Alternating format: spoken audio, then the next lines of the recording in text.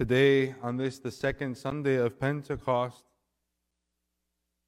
the Church brings before us what has come to be known as the call of the Holy Apostles. We see Christ by the Sea of Galilee, and he calls out to Peter and Andrew and John and James, the sons of Zebedee, and he asks them to commit. He asks them to follow him. The fathers have written much about this gospel reading. St. John Chrysostom and St. Basil the Great both focus their attention on a greater call than just those four. That Christ is calling out to the church today to follow him. As Christians in baptism, our calling remains the same as the apostles. The apostles do not have a separate call, or did not rather have a separate call than our own. There is more, however, that the fathers of the church point out, and that is that, like Christ, when we follow him, we also gather others in our nets, like the apostles. It's not a coincidence that 2 weeks ago we had the Sunday of Pentecost, where the Holy Spirit came to the church, it came to the apostles, enlightening them. And then the following Sunday we celebrate the fruits of that labor, the Sunday of All Saints. We remember that because the Holy Spirit came to the world, the fruits of that are the saints.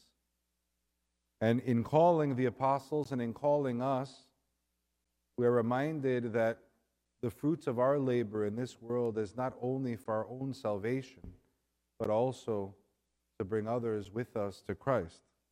We have spoken many times about how our love as Christians should infect the world. People should recognize us that we are Orthodox Christians by the way that we act, by the way we respond, the way we forgive, the way we love. Today, of course, is Father's Day.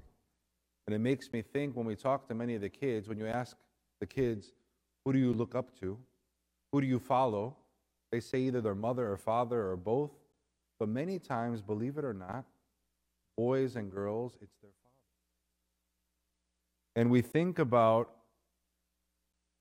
how important that role is.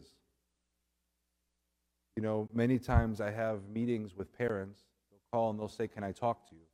Sure. And I don't know them. And they say, you know, maybe I was at St. George once, or I met you once, and I have a problem. I have a child, 40 years old, and he's marrying someone outside of the church. I need you to do something. And you know, it's almost, barring a miracle, too late. I don't know this child, 40 years old, adult. I don't know them. I've never seen them. I have no connection to them. The real work should have been done much sooner. We cannot expect our children to become saints, or our children even to be serious Orthodox Christians, if they're following a bad example. The responsibility of mothers and fathers, we'll focus more on fathers today because it's Father's Day, is great. It's a holy calling. Perhaps we don't care, and then there's no pressure, no stress. But if we care and we want salvation for our children, then we have to be the first example as fathers. And it's not just fathers in the sense of those who have their own biological children, but in the church we all become mothers and fathers of those who look at us as the example.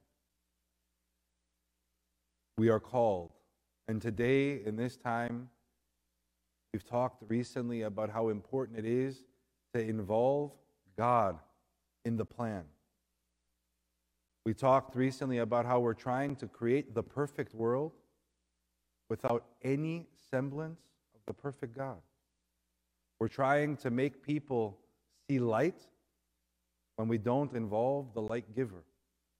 We're trying to have people respect life when they don't know him who created and gave life to the world.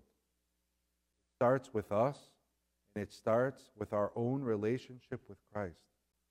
It is important for us to make a difference in this world, and we have an opportunity to do so in many, many ways. First, we have to cultivate our own soul so that when we go out into the world, we can bring life and light and peace and love and repentance and all the beautiful things.